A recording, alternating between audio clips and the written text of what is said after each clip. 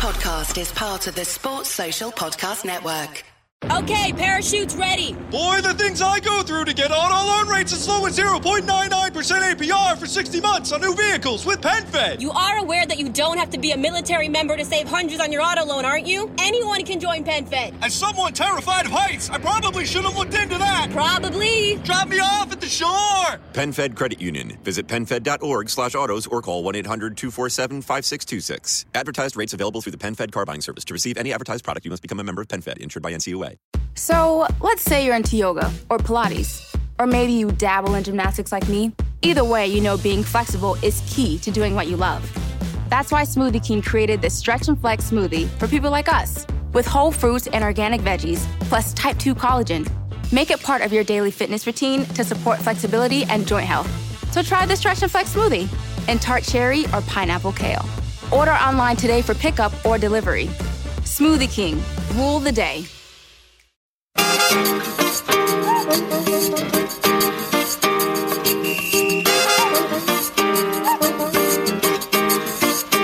It's your thing. Do what you wanna do. I can't tell you who to stop it to. It's your thing. Do what you wanna do. I can't tell you who to stop it to.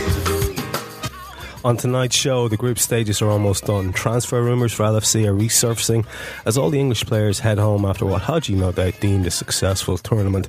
We look at the other early fallers and the various issues that have really caught our attention in this World Cup. We look also at those Luis Suarez rumours and the incredible sense of deja vu being experienced by us all. And we finish up discussing what we did on our fortnight off. Alright, just in the bunker then tonight, no Skype, no nothing, just a room full of lads. We've got Paul Brennan, we've got Steve Daly, we've got Dave Thomas, we've got Phil Casey and myself. And we are going to talk about whatever the hell comes up. And the first thing that we're going to talk about is the World Cup, which is basically on everybody's TV. So who's catching your eye? With everything to play for going into this last round of matches, who do you fancy, Dave? I still think that a couple of the big teams are still to come to the fore. So I think you'd be foolish to write off Argentina, particularly with Messi looking like he's gaining confidence game after game. But so far, got to be impressed with the Dutch. 3 wins. I thought their demolition of Spain was a little overcooked. I think that if Silva scores his chance, it's 2-0 to Spain, and it's a different competition then. But they play great counter-attacking football. Van Gaal has impressed me. He's changed his team and his tactics in every game. He's made great substitutions. So the Dutch have looked good. That's a worry, isn't it? It is a worry. I mean, well, yeah, but you won't have the Dutch squad at United next season, so I'm not that worried. You might do. Well, you'll have Van Malen apparently, which is, there's a real upgrade there. But of all the teams that have impressed me, I think France have been the best. I think front to back, France have looked the best team. I think they've looked defensively sound. Their midfield looks absolutely outstanding, and they've got probably the informed striker in Benzema in terms of the all-round game. So if I was a betting man, I'd either go Argentina or France. Argentina or France. Paul, have you anything different or contradictory to that? Yeah, France surprised me. Like I just ignore international football basically most of the time. That's ideal for this podcast. It's going to make an excellent pod. Well, you are Irish, so Well, France surprised me. France there, well, you're taking them on the merit stick. France look absolutely brilliant. Like just all around brilliant team. Holland, like Dave says, Holland, they look really dangerous, and Van Gaal, like he kind of gets the best out of Van Persie, which that's kind of worrying for next season. And then Argentina have looked really kind of laboured, but Messi still just he's still there making the difference. So they'd have to they need Aguero, I think, to step up a bit more.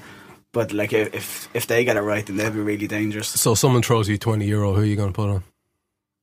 I'd go France so far. You go France. The way they're playing, I think all round they look brilliant. Like okay. that midfield is ridiculous. Yeah, there's a lot of depth there. They've Sacco at the back. Yeah, So- that's true. That's true. Does anyone know anything about that injury that he picked up last day? Anyone hear anything Was more it a about thigh that? injury, was it? Yeah, apparently he went off. I missed that He particular. seems that would be a concern, like for us heading into the next season. He does seem to pick up injuries, doesn't he? Just So a bit. it's a strange one because, but at the same time, as the lads are saying, there's depth in that French squad. Yeah, especially in midfield. It's incredible. I think straight after the match they thought he was going to be okay for their third game. Yeah. But I think they're gonna leave him out. I think I saw something today that he was okay. Like he'll probably miss the third game, but they'll bring Koscielny in, and that's a pretty good. Well, all the Arsenal fans think that Koscielny should be started anyway. They're going fucking mental onto it. They do love a bit of Koscielny, gone those mad, guys. like, Yeah, you yeah. know? Steve-O, now that you're back from looking at pictures of Casillas as Mrs., what's your Listen, she general? is delicious. Hey mate, nobody's blaming delicious. you. Nobody's blaming you. You're You're lucky I'm still not on the jacks. I'll be honest. I started out before the tournament. I backed Germany and Spain, both 7-1, I think. Yeah. And then coming up to the France game, first match against Honduras. Thing that really impressed me about them was normally Honduras came out to absolutely brutalise them from the first minute to the last minute. They kicked 7 shades of shit out of them. And the thing that really impressed me was that France didn't react. Every time they took the kick, okay, I say that, and Pogba got booked for that little petulant kick. But you know what? If the referee had dealt with it right and seen it when he did, it could have been a red card before Pogba even picked up a yellow for it. Do you know what I mean? It was a horrible stamp, and you can't nearly blame anybody for a reactionary moment like that. But straight after the game, I won a shed load of money that night, actually, because I'd backed a load of stuff in the France game. 6 of the 7 bets came up, and then I backed them at 16-1. After the match, they were 16-1, so I backed them. I just thought, in terms of Loris, great keeper. Watch the back four, looked composed. Varane just looks an absolutely majestic. Doesn't he? He's just like he's like what you used to think of Maldini. Now maybe I'm going a little bit over the top because he still has to do a lot to reach the heights. Obviously, that Maldini did. Or Martin Kelly. Now that you mention it, I did forget about the because that's the order, right? Maldini, Martin Kelly, everyone else. One of the all-time worst shouts on podcast history. But in seriousness, he looks absolutely he looks brilliant. I would say him and maybe Thiago Silva are the two defenders of the tournament so far. I think Silva's a bit ragged. I like him. I think he's a bit ragged. Don't get me wrong. I would have Silva in alongside him ahead of Sacco. You know what I mean? If you were picking a back four, I think he's fantastic. But he would look excellent. As we've all said, their midfield, and this is a midfield without Ribery. You have to remember that. You know what I mean? You're all in on France. Yeah, no, I am. I really like them. I'm not that pushed by Brazil. I haven't been that bothered, but I have Argentina in the sweepstake I'm in. So obviously I'm cheering for them. If you were the world's unluckiest man and your work sweepstake came in and you thought you'd done really well, what team do you think you would have got? Spain. Yeah. Who do you think that man is? I would point towards yourself. That's myself. Yeah, very nice. Phil, and congratulations. Thanks, mate. Who are you all in for? It's hard to know. As a veteran of many World Cups at this stage. Yeah, how many caps have you got? Well, World Cup caps. As a veteran of many episodes of EastEnders. I've seen the 82, the 86, the 90, the 94, 98, 2002, 2006. So you've been born for a certain number of years. Yeah. Having been alive. I haven't seen many. I watched the tournament change as we tell you all the time. Hey, where are you going with this? Hang on a second. What age are you? 37. 37. So that's why I didn't say the 78. Hang on, you've been 37 as long as I've known you. You're not 37. Hang on a second, fella. Hang on a second. You're not 37. I'm 37 in Trevor years. Well, that's fair enough. I'm always worried about going for a team that's shown such good form and such power in the group stages. Yeah, because they never tend to actually win the actual tournaments. The ones that are impressing me are potentially Belgium and Colombia. Right. Because they're winning their games without being particularly brilliant. Now, I actually think Colombia have been very effective in their games. They've been ruthless in the way they've won the matches. But they're a banana shape to win it, aren't they? Well, again, we're in South America. The stats would say to you... We're not, Oh, we are. Can you not hear the drums outside? Oh, yeah. Live from Rio. Steve, he's a It is samba time. He's a veteran, he knows. He gets a bit of a tan. Well, no, I just think, they're showing that sort of efficiency in getting through the group. They're safely through, they're winning their games, and they have the footing now to do something in the knockout stage. When you get into the knockout tournament, this knockout part of the tournament, anything can happen. To be fair, their group was kind of pissy, though. Yeah. You know what I mean? So I wouldn't be jizzing my pants over them getting out of that. At the same time, like, you look at Spain, you would have said Spain would have cruised through that group handily enough in terms of who they were playing against, given the form that they've shown over the last 12 years or so. They have sort of stood out and said, okay, they've definitely stood up for their tags of dark horses in the tournament, as France have done as well, because France have been very very efficient, ruthless in the way they've done it.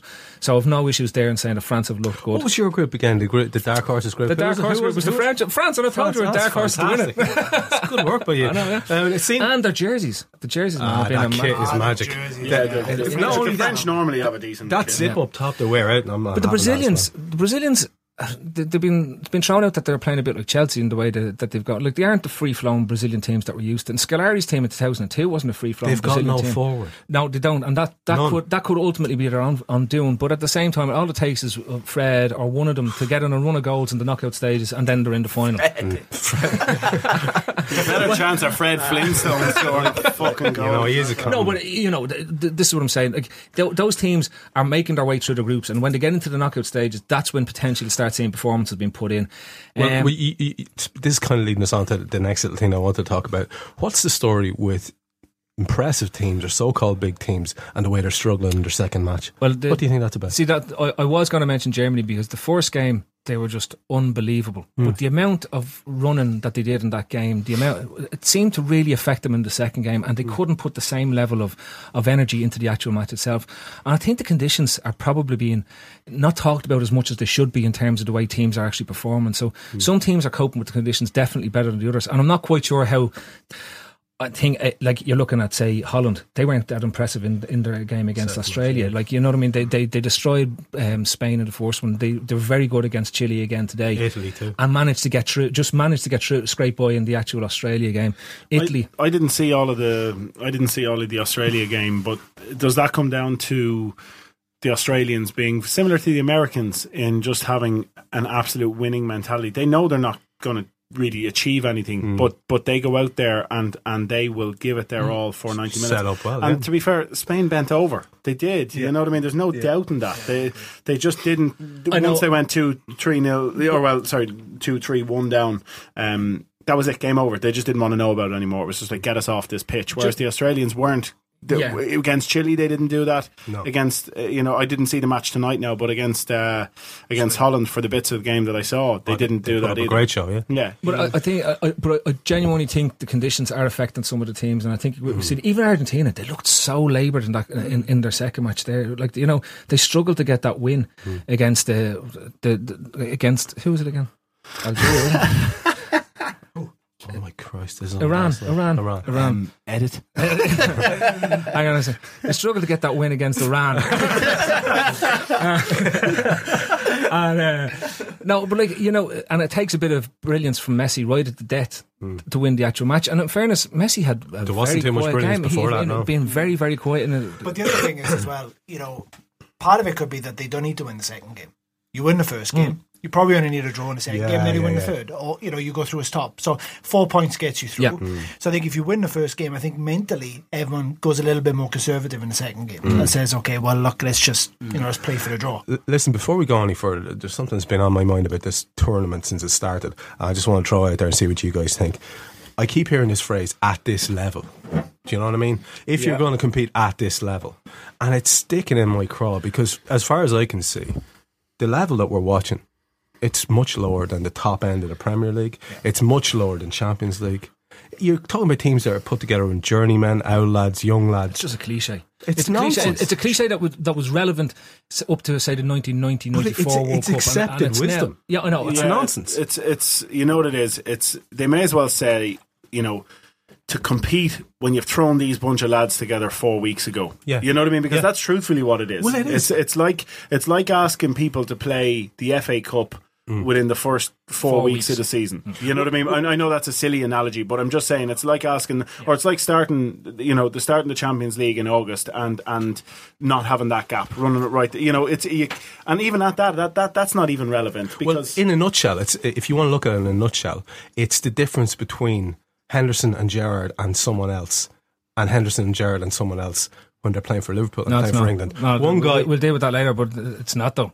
It absolutely, in terms of the way it's set up, that's my point. It's your managers and stuff like that. That's my point. And that's all to do with the level. I still think. Look, when the top teams play each other, it's elite level football. It's probably you're at knockout stages of the Champions League because it's the same players who are involved in the Champions League. But as Steve said, there's a valid point that you don't get the intensity in a 4-week tournament that you get over when a competition is spread over 6 or 7 months. And the funny thing is, you nearly should get more intensity in a 4-week tournament because it's all or nothing in those 4 weeks, but it's in theory, not. It's it's an anti-climax every time for me personally. Although this is a good one, right? A great World Cup. This is a good tournament. The best in a long time. Not necessarily. I think that's overused at the minute now. How amazing this World Cup is. Yeah, I do. Like, you know what I mean. You've watched an Iran-Ireland style against Russia team put their backs to the wall against Argentina.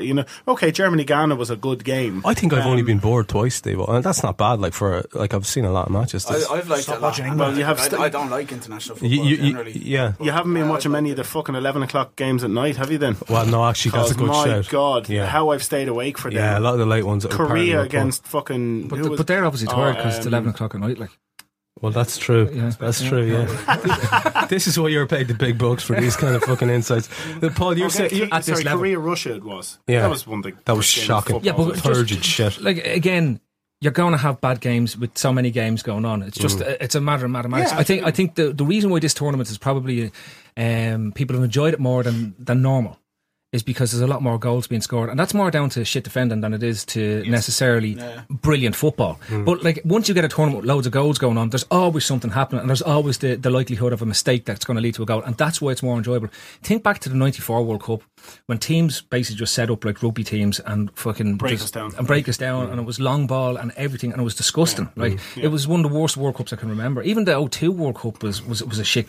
There's the kickoff times as well. You have to remember people are enjoying it because the first game's at 5 o'clock. So most people are getting home to see at least the second half of the game, and then they're getting the 8 o'clock game in, and then they're getting to see more of it. Yeah. So they feel like it's a better World Cup. You know what I mean? Like if you've got games at 2 o'clock, you're catching the highlights, or you're catching a bit of it because you were in work or whatever it may be.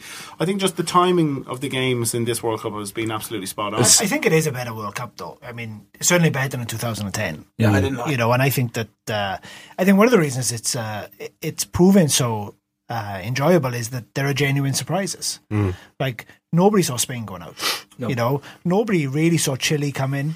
You know what I mean? Nobody Costa Rica saw shock, Costa Rica. Yeah. I mean, nobody saw Ghana taking Germany on. I mean, these are, and that's part of the beauty of international football is, unless you're someone, we all know people like this who claim to stay up all night watching every type of football game ever. There's always some wank. There's always some person on Twitter who's seen everyone all the time. We don't know about these players. Now, the coaches should know about these players, but we don't know about some of these teams that are turning up, and we don't know about the left back from fucking Costa Rica who turns out to be. You don't, Dave. You don't. Well, I don't. Some people exactly. do. I have other things to do, like sleep.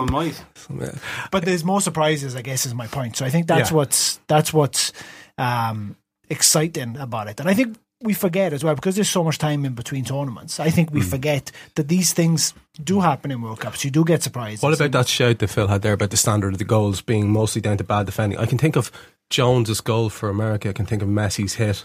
I can't think of too many other outstanding individual wonderful hits. Cahill's volley. Oh, Cahill's is magical. Cahill's volley. Well, you must be having a cardiac with all the goalkeeping errors that's going on. I mean, there's not a good goalkeeper. Surprisingly, right, for the actual good goalkeepers are really standing out in the tournament. Like, I'm really impressed with Claudio Bravo and goal for Chile. Ochoa. Well, Neuer as well. Ochoa, I always thought Ochoa is having the crack. Isn't it? What the fuck is going on? Have you seen his misses? I wouldn't give a fuck about any goals. I think he's going, I am not spending another day here when I could be fucking that. I tell you, in that Korea-Russia game, did you see, is it Akinfeev? Yes. Did you see his Oh my one? God. That's splendid. That's up there with the Nigeria OG before the World Cup. Was it again? Who was that against Scotland? Yeah. That one. But like, you look at the top goalkeepers are really, and because of the mistakes, they are really standing out. Like you know, the ones who are comfortable coming for crosses, who are good with their feet, they look so many levels above the other goalkeepers in the tournament that you realise how important a really good goalkeeper. You mentioned that Ochoa fella before as a bit of a nutter. Did you, or am I getting that wrong? No, you did. You mentioned him as backup. I said he will be great competition, and I said at the time we were going for him and Mignolet, and I think the price being quoted for him at that time was $5 million. And who's he with? Ajaccio in France. And he's out of contract now. Now, I know we're going to talk about this later on, but that's one of the massive flaws of the TV coverage is they don't say the name of the bloody club that the player's with. And to get back to what Dave's saying, that's a real flaw for me. Like, I don't know who these guys are or who they're with. Should though. Ochoa is I should do, yeah. Ochoa is an unorthodox goalkeeper, but he's been like Mexico's number one for a good while at this stage, right? You're not a bad goalkeeper if you're number one for your country, bar the fellas who are shit. Bar all the ones that are. Solid analysis. Excellent theory. At this level, though, you are right. Yeah, to be a goalkeeper at this level. At this level. But no, like, you know, it wasn't surprising the game that he had against Brazil because he's capable. I remember watching Ajaccio against PSG in Jordan the year, and he had an absolute blinder that night. PSG did absolutely everything. He was just stopping stuff that he'd no right to stop. Do you watch the French football a lot? What a mental goalkeeper, just stopping stuff. No, but like, using his hands. But a bit like Mignolet when he makes those incredible saves that he has no right to get to. He's capable of that. I just think, again, if you're comparing goalkeepers, you know, does he catch a ball outside the 6-yard box? He does. He does. But look, if you want if you want one of the best footballing goalkeepers in the World Cup, you're looking at your man Claudio Bravo for Chile. When you look at the way he's playing, if you were going to say who would be your archetypal sort of Barcelona type goalkeeper in the World Cup, he's your man. The way he's so comfortable with the ball at his feet, the way he's able to play it out, and he's been brilliant coming for. Like, he's dominated the area as well. Like, so yeah, look. Some great goalkeepers, some really shit goalkeepers. World Cup's great. Apart from the keepers, Paul, you're saying that you're enjoying this unusually, given that you don't really like international football. Who's standing out for you? Is it just the obvious? Is it Suarez? Yeah, basically, yeah. It's like the likes of himself. Fuck off. No, do. Sorry. I said that again, really? Yeah. Okay. Yeah, Suarez.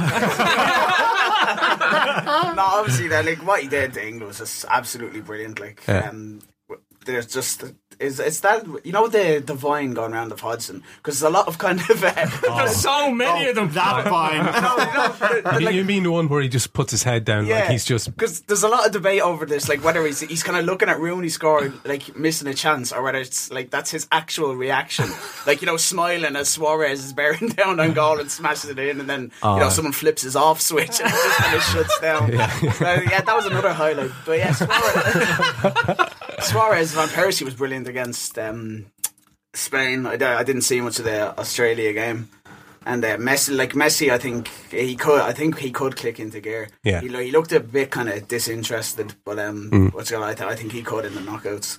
Outside of Messi and Robin, yeah. But like, I've asked this question a few times, even when we've been watching Champions League and stuff. How did Chelsea let him go so many years ago? Well, I know the actual. Well, he went to Real Madrid, didn't he? So yeah, but still, you know what I mean. Like, how did Madrid let him go? Yeah, you know what I mean. Then why didn't Chelsea buy him back? You know what I mean. Like, I know he went to Bayern Munich. Like, it's not like he's been going to shit clubs. Don't get me wrong. Yeah. But I'm just saying, the lad has seemed like he was 35 for the last 10 years, and he's still only 32 now. He does look like a speed record or something, didn't he? He's like that. that was everybody banged on about Bale, that goal against Atletico that he scored. It was against Atletico, wasn't it, that he scored the goal? When he went around the outside, he fucking went into the dugout and up over the first row of the stands and back onto the pitch again. But like that goal that Robin scored against Spain, the speed of him is just electrifying, and I just love watching him play. He's 30, Steve. I think he looks the fittest player on that team. I love him. I tell you, if I know it's not going to happen, but for Liverpool to sign somebody, when we're talking about, you know, sort of that wing forward kind of player, I would absolutely love us to sign him. Yeah. So for you, he's the outstanding. Yeah, for me, he's been the player I've enjoyed watching most so far. I have to say, yet again, I've nothing maybe spectacular, but I've just really enjoyed watching France play. And I think fair play to Deschamps, because there doesn't seem to be the ego there. Doesn't seem to be anything. I think even French fans are surprised by the standard of some of the people, like the performance of Sissoko the other night. People were taken aback by that. This kid, what's the guy we were linked with, the other midfielder? Valbuena? No, not Valbuena. Matuidi. Yeah, Matuidi. He, like, you know, and I think French people themselves are genuinely surprised by the standard of these guys. They seem to have immense depth there. But what about you, Dave? Is there anyone stand out for you? Outside of the bigger teams, which obviously, you know, we've all kind of talked about, I think, to be fair, Clint Dempsey's had a very good World Cup. Do you know what I mean? He scored a great goal in the first game, played well for the United States have actually looked pretty good. Your man Black and Decker's been good for them as well. Yeah, and is that the dreadlock chap? The fellow with the dreadlocks, I think even watching the Ghana game against Germany, I mean, I thought that their athleticism in the final third was unbelievable. I mean, you know, Germany have played really well as well. Muller, you know, he's probably going to be... he's such an intelligent forward, isn't he? Like, in reality, he's incredibly intelligent. He looks like he's a painter and decorator. He doesn't look like a what were you going to say? Steve was talking about Robin there. Muller's my shout for the dream signing from this World Cup. That's who I'd want. I have to say anyone. And he looks like the alphabet killer out of Beverly Hills Cop 2 as well. That's a wonderful shout. Can you imagine, like, nearly every decent footballer at this World Cup, Damon Flood's been shouting how much he hates them. Yeah. That Muller's good. He's a prick. Hate him. What do you think of Robin? He's only a cunt. Okay, now I'm into the Lucas basket, which Benzema's looking really good as well now that he's not fat anymore. He is the French Ronaldo, isn't he? Like, in terms of, you know, when he's trim and all, he's explosive. He has that same sort of stride. Like fat Ronaldo. No, the real one. Real Ronaldo. Yeah. Actual Ronaldo. Yeah. The for me, James Rodriguez off Colombia. Yes. I thought he's been absolutely excellent. James. Yeah. Did you think so in the first game? I love that. Yeah. Well, the first Colombian game, fair enough. Like he was reasonable, but they, you know, I think they were lucky to win that first match. To be honest with you, you know, second game, he ran the show. To be fair to him, and he does look a signing. That's what it was. He was part of the Moutinho deal, wasn't he? Yeah. That's Or I was thinking to myself earlier on, what were the ones that RT were fucking up on, and they were talking about how he was part of the Falcao. Most of them. The Falcao. How he was part of the Falcao deal, and I was just going, boys, it was a year before that he signed for them. He's been playing a season longer than Falcao. Wasn't he? He's all part of that George Mendes. Connection, like that's where Falcao has their Moutinho's at Monaco. You've got James Rodriguez. That's an agent, is it? Yeah, he's the super agent. He's Mourinho's agent as well. Ronaldo's agent. He's the fellow who sorted out that Bebe to United. Yeah. He's a legend, isn't he? Which is meant to be having the crack. I've got this great lad, Bebe. Wait till you see him. He's up there with Sonny Anderson. Dave, Miroslav Klose. What are you thinking? Can he possibly go on if the team goes on to blitz this record altogether? I mean, Klose, like, he's still the man for them in many ways.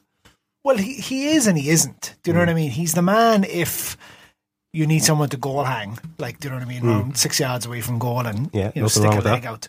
I mean, he's made a career, you know, statistically you can't argue with the guy. but he's probably the worst good footballer I've ever seen. Yeah. I mean, The hatching back. Well, I'd say he couldn't. He took Inzaghi's crown, did he? He's Inzaghi But German. without the pace. Yeah. Do you know what I mean? He's like Inzaghi But with less offsides. with less offsides, but less about him. I'm just, I actually think it would be a bit sad if he ended up being. Oh, he is the joint top scorer, is, right? yeah, And if he he ended is. up being the outright joint But top for a scorer. 52-year-old, it's fucking fierce impressive what he's getting on with. I mean, considering he's 10 years younger than Trev, I think he's doing pretty well. He's doing all right. Yeah, He's he's doing all right. 110 years. I know, but in all seriousness, I mean, to have that longevity in a team like Germany, who, let's be honest, they're not short on He's not Robbie talent. Keane, is what you He's playing for Germany. He's gone to the World Cup and he scored. You got to take your hat off to him. I think what Klose does really well is that the German teams sometimes look like a team that needs a striker, because if you think of the way, like say the Dortmund set up, Focal point wise. yeah, because all of a sudden all the good play that they have around the box, it's exactly as you say, when the ball goes in there, he's there, he's ready for a rebound, he's ready to get on the end of the thing, and that's where he gets so many. Even his goal, like again the other night, it's like that Solskjaer goal from the '99 Cup final, where it's instinct. Yeah, it's just following it in. Well, it was heading in anyway, wasn't it? And he kind of steams and in, he like he's chasing. Oh, that's mine. A severe hint to Craig Johnson off him in the '86 FA Cup final when he goes, Bale, I'm getting this one. He's like a special teams player in American football. You know what I mean? He's the type of, if we played like that in football, you'd say for the last 7 minutes you throw him on and you'd say don't move from there, because we're just going to throw all these balls in the box. And that's what he did. And that's what he did. Yep. That's the type of player he is. But he doesn't fit into any modern starting system. Do you know what I mean? So you couldn't imagine a player like that coming along again. But you'd hate if you're playing against them, you'd hate to see him coming off the bench. Because you've got to mark him. It just sets fear into the team. It's like Here's a goal. Yeah. Bollocks. Here's a goal. It's your man again. Worst celebration ever, though. Tried to do a somersault, landed on his ass. You know what I mean? Fucking broke his neck. The only man to equal the record and fucking be paralysed at the same time. Yeah, that's unfortunate. I'm done. Well, look, we're kind of skirting around the issue here. I suppose we've spoken about a few players here individually. There are a lot of them who are, we've already said we would like. There are a lot of them who are actually being overtly linked to Liverpool. Of those players, who do we think is impressed? I suppose we start off with the obvious one that all the talk about is today, Alexis Sanchez. Any strong opinions about this kid? Well, Sanchez, before he went to the World Cup, was already a player that everyone knew. So he filled a void when Messi was injured for Barcelona this season. He's a top class player, like, you know what I mean. He's 25, so he still has 3-4 years more progression to go. And you can see him, even watching tonight against Holland. If anything was going to happen, it was going to happen through Sanchez in terms of what was going on for Chile. So like, to be linked with him, regardless of what people think, like, to be linked with him, it's a great sign of where we've come to now, that we're now in the market for that type of player. Doesn't it also speak to a horrible reality that if we are going to be linked with that kid, the likelihood is there's somebody going in the opposite direction that we don't want to really talk about? Well, I know we're going to talk about it later, but like, it's all what's ifs and whens until something happens. But like, we're talking about players who've impressed us, who've been rumour targets. Again, you could say the same for Varane being included in a deal that would see him going to Real Madrid. There's been talk that Liverpool were interested in him because he would fill a phenomenal void. Steve just came there. No, but like, if you had Sacco and Varane as your centre back partnership, holy shit, like that, that's immense. You know what I mean?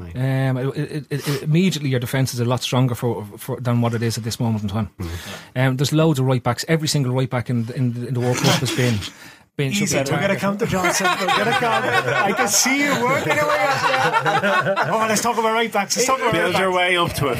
All right. Even Sampaoli, the Chile manager, has been brilliant at right back. So, do you see the amount of touchline covering he's been doing? That's just been fantastic. He's brilliant. He's very mobile. Very mobile. Yeah. And he's fit looking as well. I heard he can defend a crossfield ball as well. Sanchez is excellent, and he's been excellent in the 2 games that I've seen him in so far. The one thing I'd say is I'm actually wondering why people are so worried about players going in the opposite direction. We're now in a position whereby someone doesn't have to go in the opposite direction for us to sign a player of that calibre. Yeah. And they shouldn't be going in the opposite direction for us to sign someone of that calibre. Yeah. This is the season when we've done everything. When I say we, I had very little to do with it, to be fair. But you were giving Brendan tips during the year. The team have done everything that could have been asked of them in terms of expectations from the board and more. Okay, so forget about the fact that we lost the league very late in the season. That was just an added added bonus, and it's still a disappointment that it happened. But the truth is, we finished second, guaranteed qualification with the Champions League. No qualifying or anything like that in terms of pre rounds.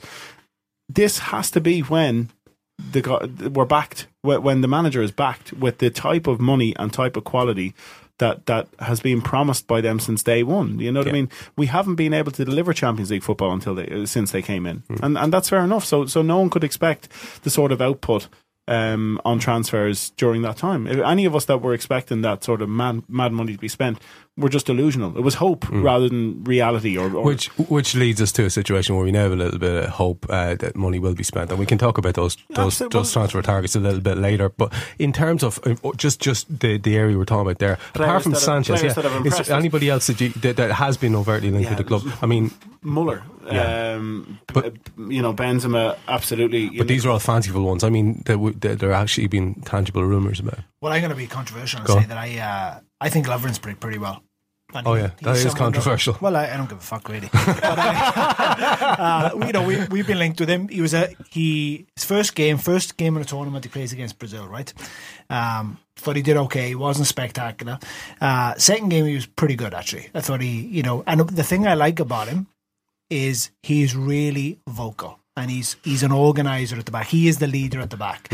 And I think of all the characteristics that Brendan's looking for a centre half, that's the big one. That he wants them to be able to organise and to be able to coordinate the back four. The other person who I don't think we've been overtly linked with, but I think has had a pretty good tournament so far is Griezmann from France. Yeah, that was an old one. Oh my God, we should be all over that. Just two things there. Listen, I know we haven't necessarily been overtly linked with, or we have been overtly linked with players, but it's been a lot of speculation on Twitter by people who, frankly, probably don't have a clue. They're just speculating and having a guess and hoping that their rumour takes off. More popular rumours, so they can get lots of retweets and favourites and whatever it may be. But the truth is, you said there, Trev, realistic targets. Yeah. When I said Muller or Sanchez or that's Benzema, me being pessimistic. I know what you're saying. And to me, that's where we have to be now. You know what I mean?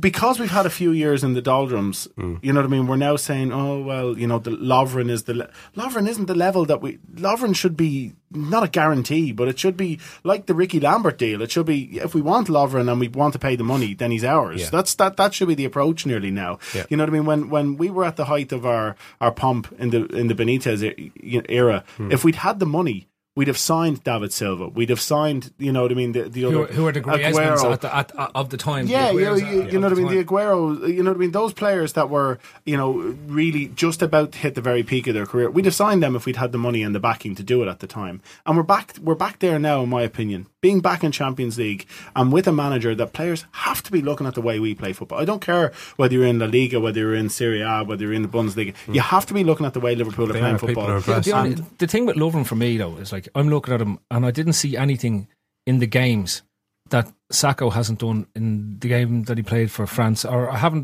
looking at him. I don't know, people aren't his biggest fan, but when I look at Lovren, I'm looking at Agger. You know what I mean? I'm looking at the same level of player. So I don't see the step up that we're talking about that's going to come in and solidify his place in the first team necessarily. And who represents that? Is it someone of the standard of Varane who might?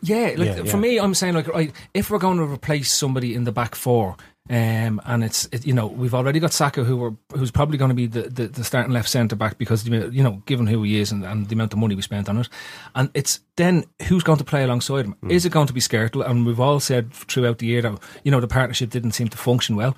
So then you're looking at who's the most impressive right centre backs that you've seen in the actual tournament, and that's what I was sort of saying. Right, if Lovren comes in, it's just another of the same that we have. You don't need to sell. He's a left centre back. Well, unless he plays Lovren right centre back. But Lovren's played all his games at left centre back. No, I understand. But he has played some. He has played at right centre back. I know, but he is mainly, and even at Southampton, he mainly played at left centre back. So I'm saying my thing on it is that who are we looking at and who are we linked with that's actually going to improve what we have. And that's why when I started talking about Sanchez would improve the squad. We've been linked with Pedro. I don't think Pedro is going to improve our squad. In fact, I don't think Pedro will do well in the Premiership. I don't get that anymore. Because he was even lightweight in the World Cup. I don't think the Pedro link. He's a Bojan. That's exactly to me what he is. And I think he's a quality player in the Barcelona setup. But we don't play like Barcelona. We play more like a German side than we play like Barcelona. And Pedro wouldn't get into the German side the way they play. I mean, at the end of the day, if who he wants, and it is Lovren, then sign Lovren. Yeah. If who he wants is Lallana, then sign Lallana. Yeah. Because I would rather he sign players that he played than sign players who sit on a bench and don't do anything. And on the right centre back piece, Varane aside, right? There's no obvious candidate for me. And I don't think I'm the one saying we should sign Mullers or we should sign Benzema's or whatever. I don't think Varane is actually a viable opportunity for us, because the point is Benzema, if they go and sign a world class striker, it's not Bale or Ronaldo's going to fall the victim there. I think it's going to be probably Benzema. So all of a sudden you're signing that player that's not quite getting in at first.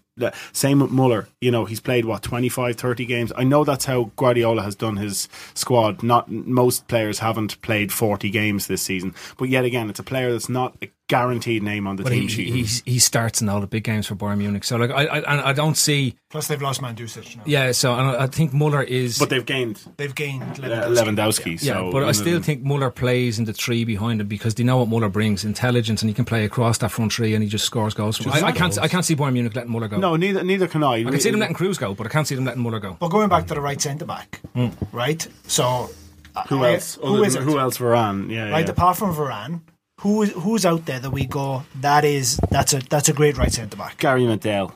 Yes. Well, I'd buy him for the midfield, and he's mad. I would not. Yeah, you're a fan, aren't you? I'm a huge fan of Medel. And I think he's brilliant at right centre back for Chile. What would we do with him? What's brilliant about him? He got out-jumped by a shrew. Tim Cahill out-jumped him and planted a header. In fairness, Tim Cahill would out-jump probably most lads with a lad on the shoulder. Seriously, are there any realistic targets? Well, it goes back to the point we were making. No, but the defending in the World Cup is terrible. Yeah, but we're talking about players we were linked with, as opposed to just picking out random players off the opposition. So you look at Shaqiri. Shaqiri hasn't had a good World Cup for Switzerland, but I would still sign him because of the. No, you can't judge a player on a World Cup because you've seen what he's done before. Yeah, exactly. Yeah. And this is what people also get lulled into this romance of the World Cup. Remember fucking Sally fucking Joe and El Hadji Diouf. Yeah, listen, and what they did when they came. Let's be honest. If you were looking at this World Cup not knowing who Cristiano Ronaldo was, you'd go, he's a bag of shit. Yeah, you know what I mean? Like, no, and lots of players that have been like that. Like you know what I mean? Like Aguero. You would never sign Sergio Aguero. You'd say, look at that lazy cunt.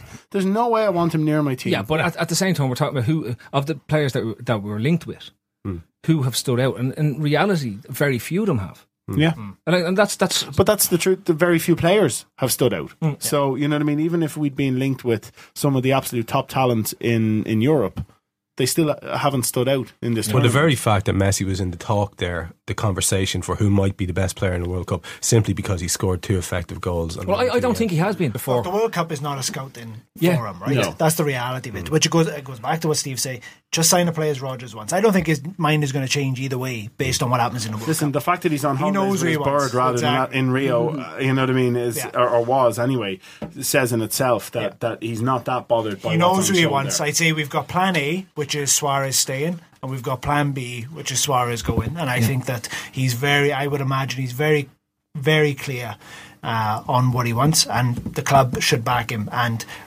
everyone can have an opinion, but I guarantee you, nobody has seen these players more than the professional scouts who work for the club, who made the decision that. And Brendan Rodgers, being the man, how meticulous he is in his preparation, he has to have seen whatever's come his way and absolutely drilled into that.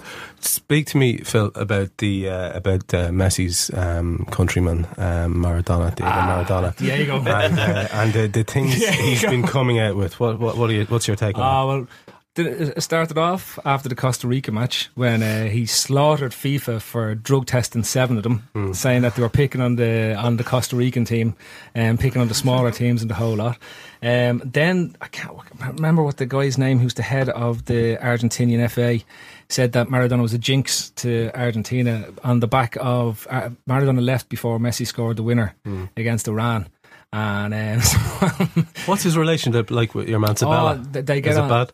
With the manager. Yeah. Well, Maradona thinks he should be managing the Argentinian team. He said it before the World Cup as well. So, this Argentinian team would have won the World Cup if I was manager for them. So, he like definitely the last time. I mean, that was terrifying to watch. I think Diego's back on the gear, to be honest with you. But he was on Venezuelan television. And there was a comment put. I guarantee you the bird that was on show, it right? was They said, so how do you respond to being a jinx? And he just gave the finger to the camera. Oh, fantastic. I give that to the fucking Argentinian FA. That was really? it. Yeah. Maradona's on fire for this World Cup. I'd love to see him. Imagine him in the studio on RTE or something. It'd be fucking brilliant. He's the Argentinian Dunphy. Like, if you just kind of, if you don't, you take him with a pinch of salt. He's just great to watch. Like, the stuff where's Pele?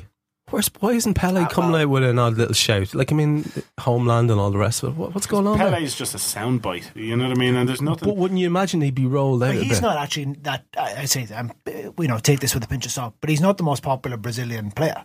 Like, I read a great article. I think it was in the Guardian or something. That if you were to go to different parts of Brazil and ask him who the best player, in the history was, none of them would say Pele. Oh, right, they'd say Garrincha, or they'd say Jairzinho, or they'd say Zico, depending on which part of the country they went to.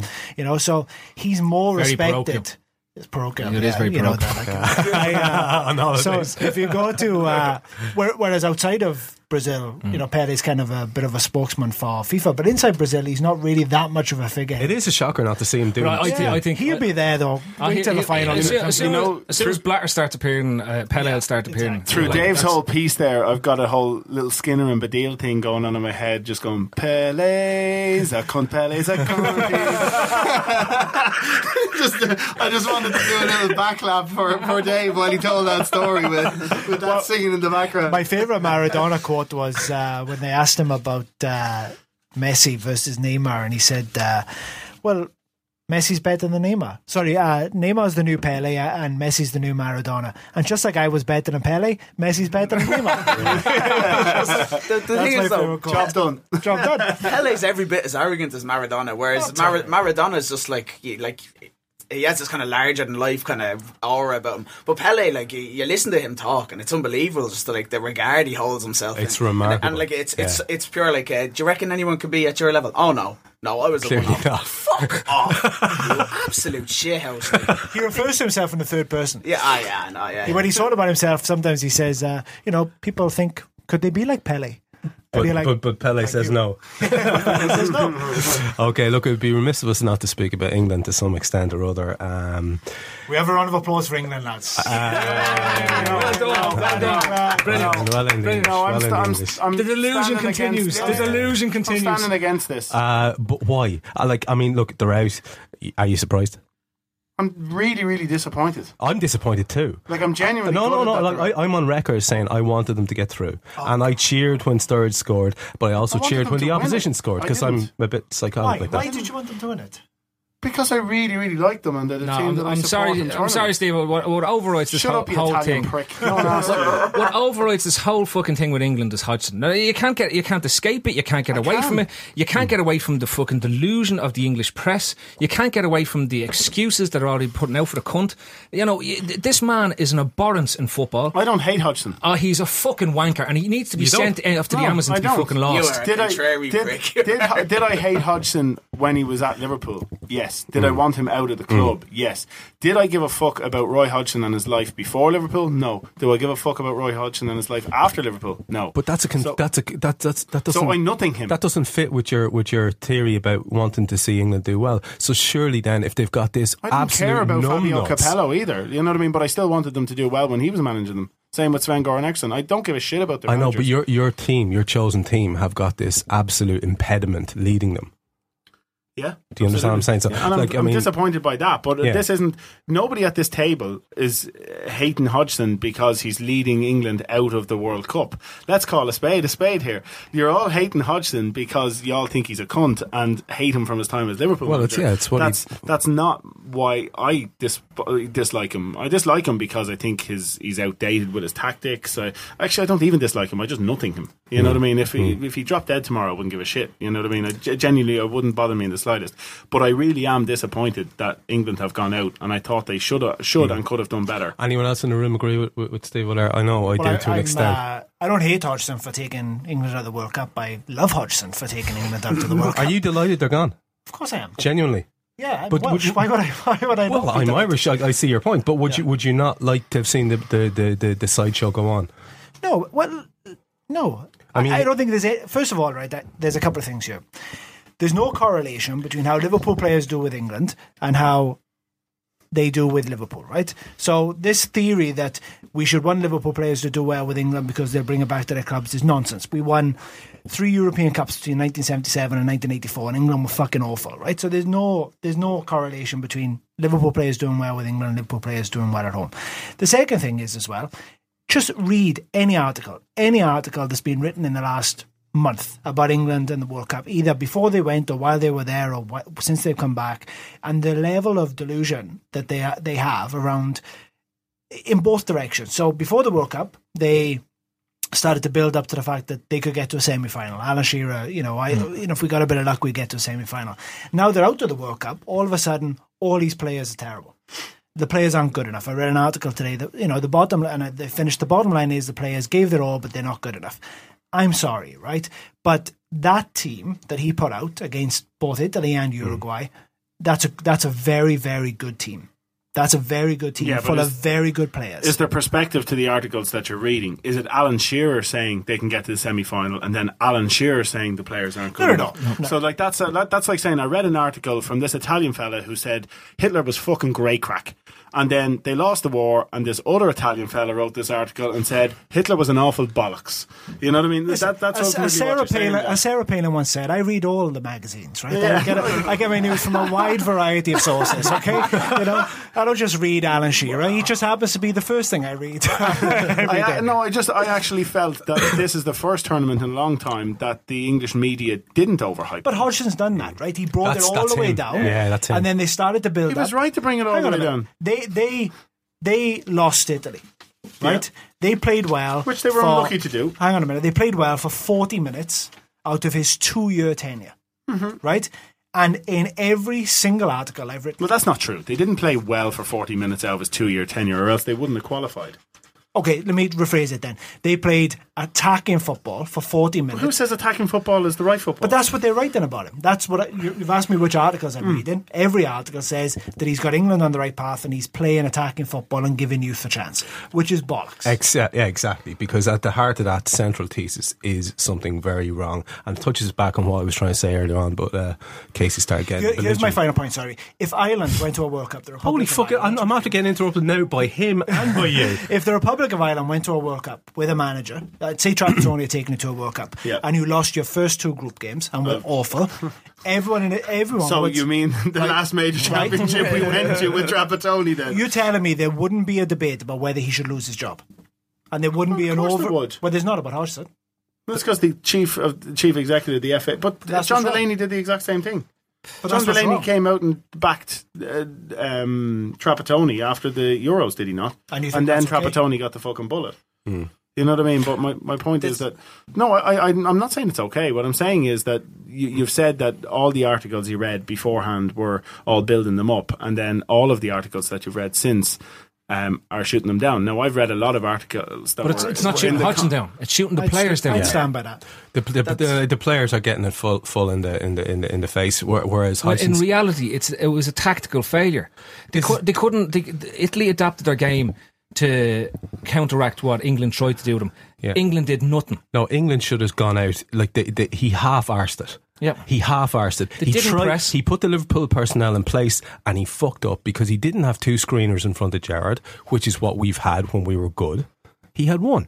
And it was a fucking But then he shouldn't have shambles. put the Liverpool players in place. But this is at the heart of why he's so very useless. I mean, he is absolutely... I'm not sitting here arguing. Like, the question was, are we glad that they're gone out of the World Cup? I just said no, I wasn't. I was very, very disappointed. Look, Steve, I'll be straight with you. This was the first tournament where, had you removed Hodgson, I would have liked England to do well in. Straight up. Yeah. Right. But I could not... I couldn't foresee any set of circumstances that England were going to do well in this tournament. And I thought they'd struggle to get out of the group. And it's fucking proven rightly, because we all know we've sat through Hodgeball. We've sat through what the chap is a spoofer. He manages by media, right? Whatever the media recommends he should do to the team, he goes and does. Then the media do not have any backlash against him because he's done exactly what they said. If they were then to come out and criticise Hodgson for doing the things that they thought should have been done, they're inherently criticising themselves, and they won't. Because they're all vain bastards. The Henry Winters, the fucking Martin Samuels, the whole lot, they know the game better than anyone else in their mind. So when they're putting the stuff out and then Hodgson is following what they thought should have been done, they will not then come back out and criticise because they're criticising themselves and they're also putting their own knowledge of the game down. And this is the symptomatic problem with Hodgson as a football manager is he has no testicles, he has no fucking, That's goes a proven fact, actually. You may as well put the stretcher that carried the physio off in the dugout once that whistle went, because His in-game management is abysmal. his whole management is abysmal because he doesn't manage. He listens to what everyone else says he should do and he follows that. Which is why, Paul, it's a wonderful thing that he's got these 2 more years, isn't it? I mean, there's a lot of fun to be had here. I was conflicted about England going out. There's the Liverpool angle, obviously. I wanted the Liverpool lads to have a better crack at the tournament. But I do enjoy. Up to a point, I really do enjoy the Hodgson sideshow. It's just that when now that obviously the kind of shit hit the fan, they got knocked out. It goes back to what we had to put up with when he was Liverpool manager, where it's absolutely everybody's fault except Hodgson. This is the sort. I remember after Euro 2012, it was sort of. Oh no! Fuck that. That doesn't matter. Hodgson came in and he didn't have much time to prepare. World Cup 2014. That's where it's at. That's what we're building towards here. Yeah. And then as soon as that was gone, no! World Cup 2016. This will just go on for as long as Hodgson is alive.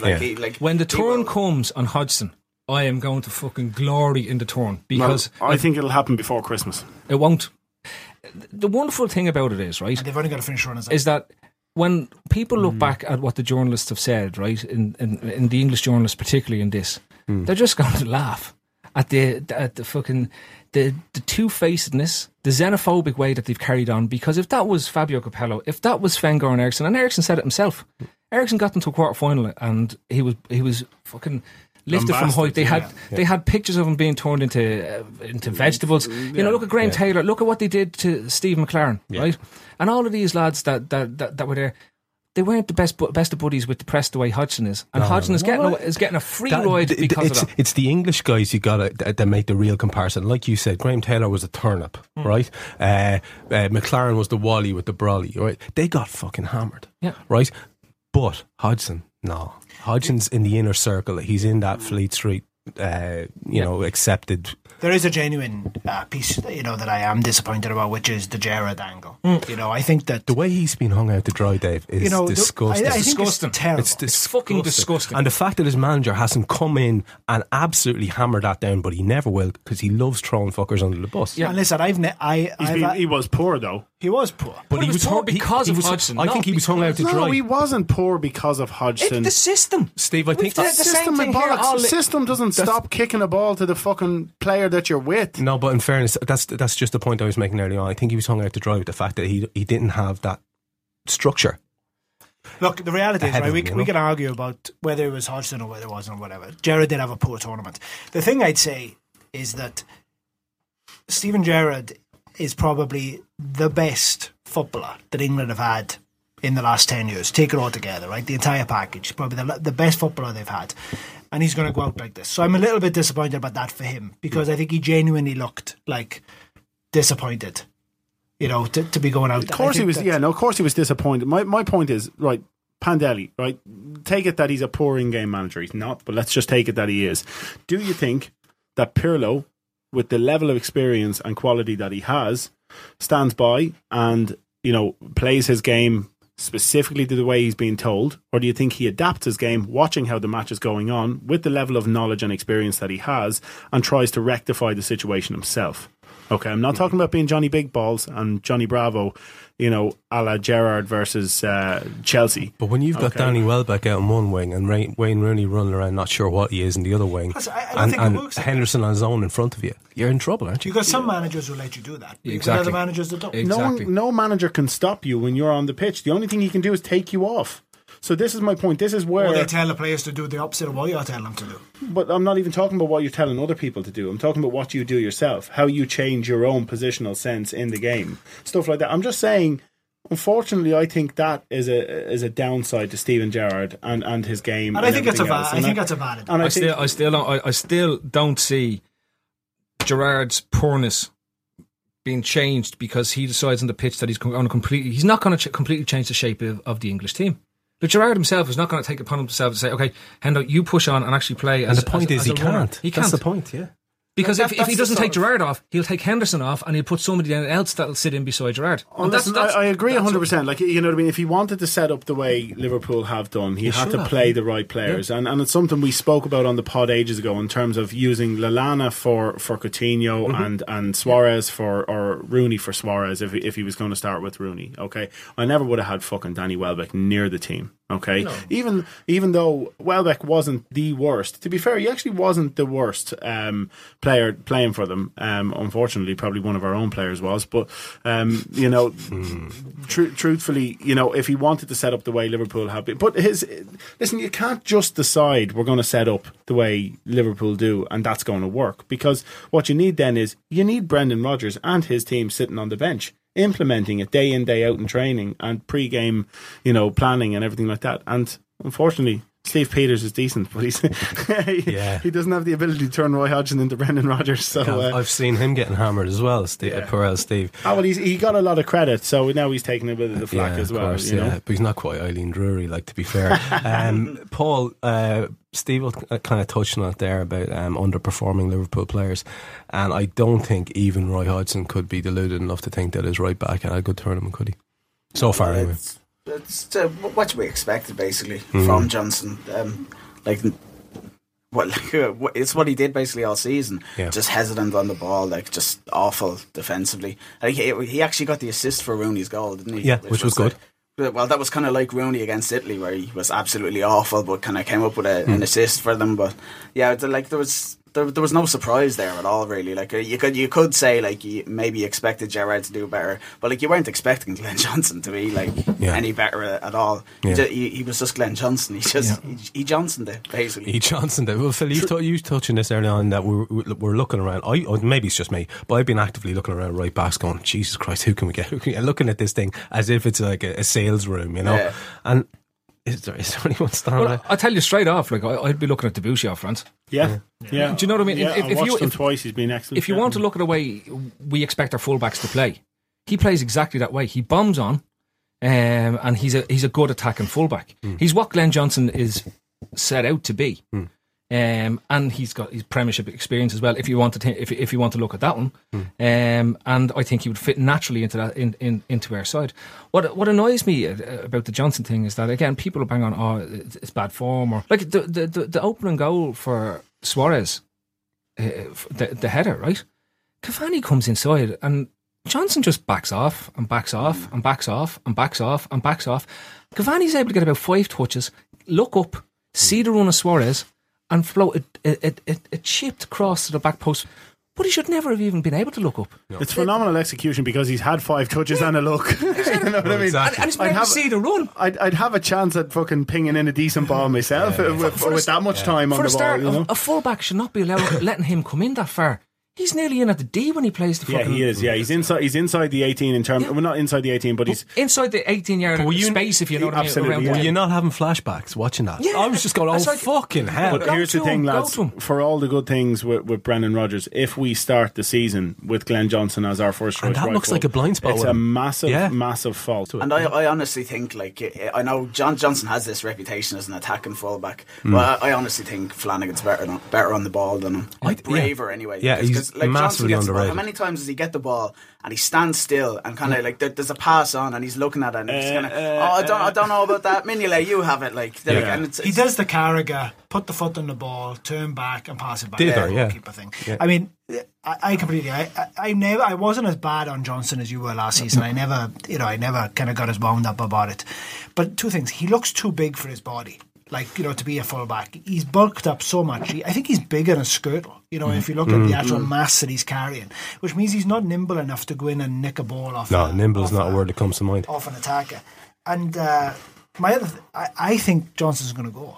Like, I think he's last week of the window. We've played our first game. Flanagan started right back, and perhaps we signed another right back, and that's the message. Fuck off. That's the worry, though, that we don't sign another right back, and he goes in the last week of the window, and then you're thinking, right, John Flanagan and Martin Kelly or Andre Wisdom. I think there's an argument if you sign Moreno or an attacking left back that you can probably have a slightly less attack, like we did last season, where we had, in theory, an attacking right back and Flanagan as a defensive left back. I think that you could probably start with Flanagan or Wisdom at right back if you sign Moreno on the left. My worry is that Flanagan doesn't have the same level of season that he had, there's a drop off, which is, and you know what, same with Sterling. There's nothing wrong if that happens for the age that he is. What's he, 22, 23? That's okay. Sterling? No, Flanagan's 22 most. 22 is he? Max. Max. Okay, so it just feels like he's been around yonks, you know. But in terms of, that's okay if he has a little drop off. That's fine. It's not fine if he's our first choice right full. You know what I mean? And that's what you have to remember. Sterling became a fixture in the first 11 because he played himself in at the start of last season. It was November, wasn't it? When it was Hull, I think, wasn't it? It was the first real game back. He didn't have a great game, and then it was Norwich. Oh, Norwich and then Spurs. Sorry, that's right. He got the tap in against Norwich. Exactly. That seemed to change his whole season. Yeah, and then he played Spurs as well, but in that short period of time. But what I'm saying is, he didn't start the season with Rodgers thinking he's part of my first team plans, and Rodgers ultimately nearly has to start the season with the same approach to Flanagan. You know, if he plays his way in, or if he keeps his place, brilliant. You know, whoever we sign, let them sit on the bench. I don't care, because there'll be enough games to give each of them games. But the truth is, he, in my opinion, he can't be our first choice right full. The worry about it is, though, I think that if we're saying Flanagan's not going to start, that I worry that he'll stick with Johnson, because he too much change. So our own homegrown sort of lads that, you know, we've had a lot of good kids coming through. And in fairness, McLaughlin it's 2 pre-seasons ago he went to America and did really okay. I think he goes on loan for a full season. Yeah, it's too early for him. I think we definitely need a senior right back anyway. Yeah, absolutely. One senior full back at least to even free up someone to play at right back. Yeah. I think, like Johnson, I think for us it's like he's almost got this kind of like bogeyman like status where we think he's never going to be gone away. Like, we're going to go to bed every fucking night. Johnson's going to be in the wardrobe, or he's going to be under the bed grabbing at her feet. Like, I don't think he's going to be here. I think, like, realistically, QPR he has to go. I think Johnson stays, and I think because if the talk about his contract is right, he's on a reduced wage for the last year of his contract. Yeah, so and they keep him purely for that reason. They see him as a senior fullback, and it's up to somebody like John Flanagan or whoever it is to push him out.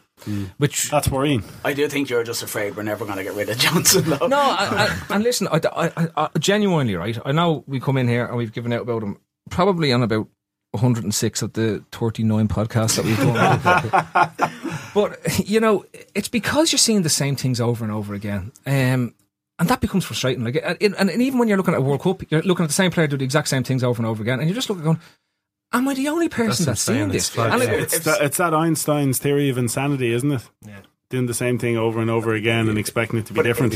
If someone said to you that for Uruguay's opener, Cavani would cross it and Suarez would head it in, you go, I think I have an idea what. That's like Cavani got the ball out near the left and he was given as long as he fucking wanted to cross it. Would I be writing Cavani being out on the right side of English defence? Well, the good news about Johnson staying is we'll always have an agenda item for the pod. There you go. You know, we'll always have something to talk about. 15 minutes a week guaranteed. If Johnson stays, exactly, it's the Johnson corner. Let's talk about him. Well, given that, okay, what about that should actually be next season's one. If Johnson stays, rather than having the happiness index, it should be the Johnson index. What level is Johnson? Depending on how much he's fucking annoyed us on a Saturday or Sunday, it's how we feel on a Monday for the pod. How are we feeling that Johnson and his buddies are going to be definitely now going home early and escaping? I think it's a good sign for us. Really. A bit like the Spanish players going back early as well. I think it gives us, you know, a bit extra in terms of our preparations and all in pre-season, and that can't be a bad thing. Rodgers doesn't have to give them that wanky 2 weeks off. It's the same. I know it's next in line what we're going to talk about because we can't ignore it in terms of all the speculation that's going on. But it's the same thing that if Italy win tonight and Uruguay are out, I reckon we'll see a resolution to the Suarez thing in terms of some real, you know, information coming out, whether a bid's going to happen or not going to happen, happening sooner rather than later, because I can't see us wanting to, and it's like everyone in the same boat in this, wanting this to drag on. Although if Madrid are the real suitor that's in here, then it will drag on because that's Madrid's way. Basically, they look to offload players before they bring Suarez in, as they did with Bale last season. Because well, there was an article in the Echo today. It may as well have been an open letter from John Henry. I mean, it was basically. What was the gist of it, Dave? Well, basically, it was saying they don't want to sell him. He's given no indication that he wants to go. But the money involved to sign him would be. But the money involved to sign him would be double what Arsenal bid last summer. So you're talking about 80 million, whatever it is. And there's Barcelona and Real in for him, and we're talking to Barcelona about Alexis Sanchez. So that was basically. So to sum it up, we don't want to sell him. He hasn't told us he wants to go. But if he does want to go, he's going to have to pay a fuck ton of money. Plus, we're talking to this really sexy player who we think will come in and take over from him. I think I read the article as well, and it was probably the most open thing we've read on any speculation from the English press on a Liverpool transfer story this year. Because, again, as Dave said, it sets out more or less what the fee would have to be. And it also sets out some of the conditions that both the player and the club would have to be happy with the clubs that are coming in from. Yeah. So it's more or less saying, look, we did put a real clause into his contract this year. If they meet it, and it's one of those two, it's Madrid or Barcelona, or potentially even Bayern Munich. I think Munich could be a late bidder in the. There's no way it's not cast iron. There's no way they haven't got it totally nailed down after last summer's messing.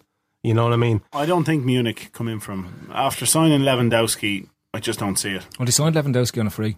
I'm not talking about money. I'm talking about fitting him into the team and into a system. I think he can fit Suarez into any team in the world. I think he's that good. Like we're talking about one of the three elite level players of this generation, and I think because of that, But again, remembering that his agent is Glenn Johnson, one of the other two, and Paul Konchesky. I just want to clarify that. So that's a no. Though. Okay. But given that his brother, Pep Guardiola's brother, is Suarez's agent. I thought you meant John Suarez. is not much of a footballer, but a fucking deadly man to tile your bathroom. Juan Suarez's tiles. Tiling and plumbing. You need tiling and plumbing, come to Juan Suarez. No, but I just think that there could be machinations there. For me, I think an awful lot of the rumours and all that are leaking are potentially even from us trying to drive the price up, so that it's not just a release clause, that you have two teams that are going in there and we're trying to get the best deal out of it. For me, I said it to you guys before, I'm still not sold that he'll necessarily want to go. I think that he's that mad that he may want to stay for one season and play in the Champions League for Liverpool and then go the following season. I think I'd be with you on that. I think all of the things he said. Now listen, I suppose there wasn't a huge amount of indication up until he bid Ivanovic last year that he wanted out, and then it all kicked off from there. But I think he said enough and talking about how much he can't wait to play the European nights at Anfield. And listen, footballers talk bollocks all the time and say what I don't necessarily think it's bollocks. I think it's what they're thinking at that very moment in time. But shit changes. You know what I mean? Like it's like somebody sitting talking. They get a call off a recruitment agent and say, you know what I mean? Oh no, listen, I'm not really looking at the moment. And then the recruitment agent goes, well, listen, it's paying this and it's with this company and it would involve this, and this. And they go, well, listen, send me over the spec and I'll have a look. Yeah. And I know because I do it for a living, so you know what I mean. It's my job to turn people's minds and whatever. So you know what I mean. People don't necessarily have an intention. Do you know Juan Suarez? I do. Yeah. He just did a bathroom for me a few weeks ago. Lovely job, unbelievable. Juan Suarez, creme de marfil on the floor. Unbelievable. One thing I want to say about this, and it's to do with the money, and it's something that gets on my absolute wick. People talking about money. When would you sell? What would you sell at? Blah blah blah. At the end of the day, we all just want to watch Luis Suarez playing for Liverpool, don't we? Yeah. And it doesn't really matter a shit. People can have the argument about, if we get this and this, I just want to see him playing for us. Sorry, lads, but at the end of the day, Luis Suarez in your team is 10 times better than Luis Suarez not being in your team, right? Agreed. I said I'd take 100 million for him last season when we were on the pod one of the nights, just to fucking stir up a bit of debate. I don't even know if it was on the pod. I think it might have been just in a chat that we were having. It was just before the ghost poo. But the truth is, first of all, I think Sterling for the whole season rather than for 6 months replaces some of those goals and some of those assists. Good shout. Yeah. Second of all, I think signing Sturridge gives me a bit of hope that we can buy players who will come in and do something for us. And then the third thing is we are in the Champions League. We're in the Champions League. We're a much more attractive proposition. I mean, to your point earlier, I think you said it, the fact that we are even in the conversation for Sanchez, right, is encouraging. Now, Sanchez, for me, feels a little bit like, the stalking horse. He's the guy that we're throwing out there, the name that's out there. Whereas actually, I'd say we've got 3 or 4 in our plan. Is he this B. season's Mkhitaryan? Well, he's better than a Mkhitaryan. No, but I just mean in terms of the name that was thrown out. Yeah, I think he is. I think he's the name that people are going, if we lose Suarez, we'll get Sanchez. Whereas I would imagine there's a list of about 6 or 7 players on that. You know, maybe Isco, maybe Morata from Real Madrid, maybe Rodriguez. You know, maybe there's a couple of the Rouse. Or maybe you go to Bayern Munich and you try and get Götze out there or whatever the hell. You know, these different players that really are on top that list. Top end players. I just think Sanchez is just the name because we're dealing with Barcelona.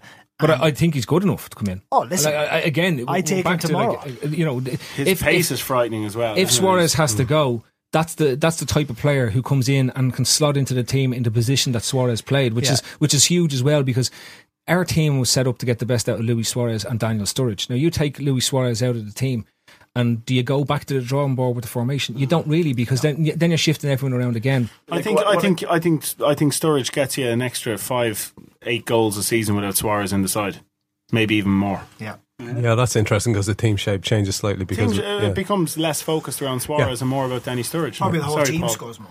What it comes down to with Suarez, with the numbers he's put out and like the way he fits into our team.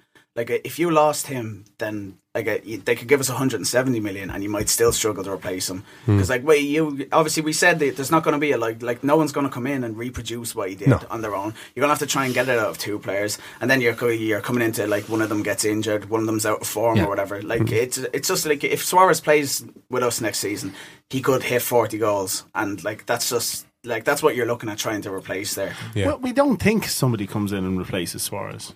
That's the other thing I'd say. You know what I mean? Maybe let's throw a little optimistic slant on it. Well, maybe somebody does come in and hit a goal a game next season because of the way we play football and the amount of chances we create. Yeah. Well, Suarez didn't score a goal again when he landed it. So like Sturridge is capable of doing it, but he won't do it over the amount of matches because of the injuries. So that's why you get 2 or 3 players, because you're unlike any other player in the world as well. That's why this is one thing he has over him. He's never injured. Yeah. Even when his knee, except for that knee operation, which he comes back for after 24 hours. No, sound lads. I'm not even sure he had a knee operation. Not even. I reckon they just brought him into hospital for a lollipop, and he rolled out in a wheelchair with a little sad head and a hoodie on him. Ronaldo has tendonitis or something in his knee and is all strapped up the whole lot.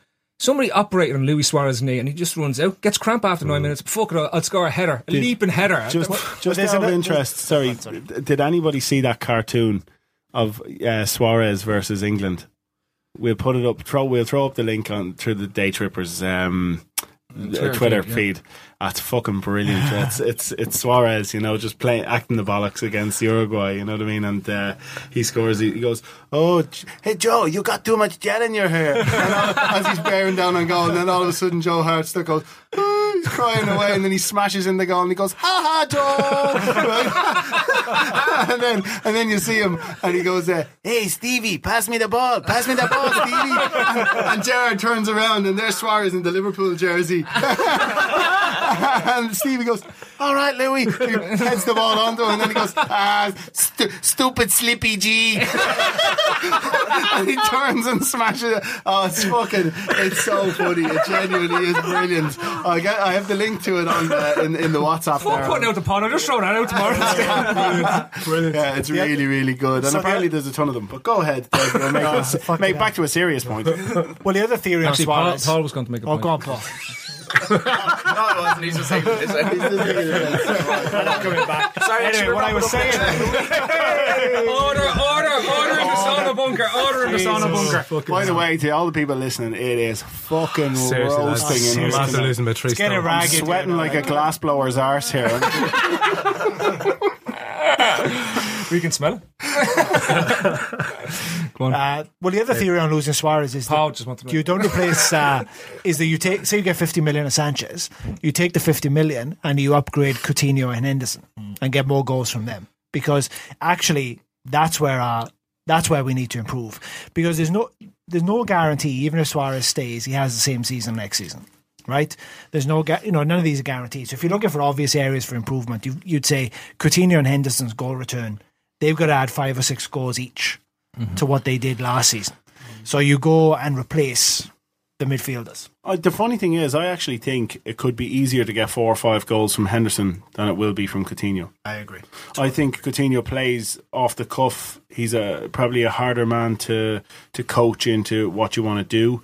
And I think Henderson next season you might actually see a better goal return. But you clearly need to read more broadsheets because Henderson is shit and Gerrard is shit and Hodgson is the light. And on that note, finally then some admin. Big shout to Astro Park as ever. If you want to play 5 or 7-side football, this is the place to be, so get onto them and book your game on www.astropark.ie. There's a scary amount of excellent content currently on the website, including a wonderful look at the Champions League by Connor Thompson and a new one up from Jagdesh Singh on Wednesday. There's also an open letter from David Hartery to Roy Hudson, so get on that and give it a read. The site, of course, www.lfcdaytrippers.com. We haven't forgotten the best of listeners' questions, and now that Casey's back from his sojourn in Italia, he might bother his arse to actually compile it. So we may or may not record next week, depending on how excited we get on what goes on LFC-wise. Your day trippers tonight were Dave Thomas, Paul Brennan, Stephen Daly, Phil Casey, and myself, Trev Downey. What's that, fella? What? I don't understand that. What does that mean? ICA Tobago. ICA Tobago, what does it mean? It's this. Oh, it's the name of the song. Okay, right. I thought you were suggesting I say this. No sei. Que é isso? Nossa. Who's that? I said Tobago. I said Tobago. Where do you find this shit, man? The podcast team. Don't make the donkey. Okay, are you recording there? I am recording. Turn off your laptop. We're on staycation. I'm on TotalWine.com. They have so many rosés, Chardonnays, and Prosecco's. It feels like a real vacation. Wondrous selection, helpful guides, ridiculously low prices. Total Wine and more. Hey, imagine if all your frustrations about advertising your business could be solved right now. You should know that podcast listeners are more engaged and higher converting than any other advertising medium. So try AdHub today and reap the rewards of Spreaker's self-advertising platform. It makes it as effortless as ever to be heard by thousands, regardless of the listening app they use. Visit Spreaker.com/AdHub. That's SPREAKER.com/AdHub and start using your advertising dollars in an impactful way. Sports Social Podcast Network.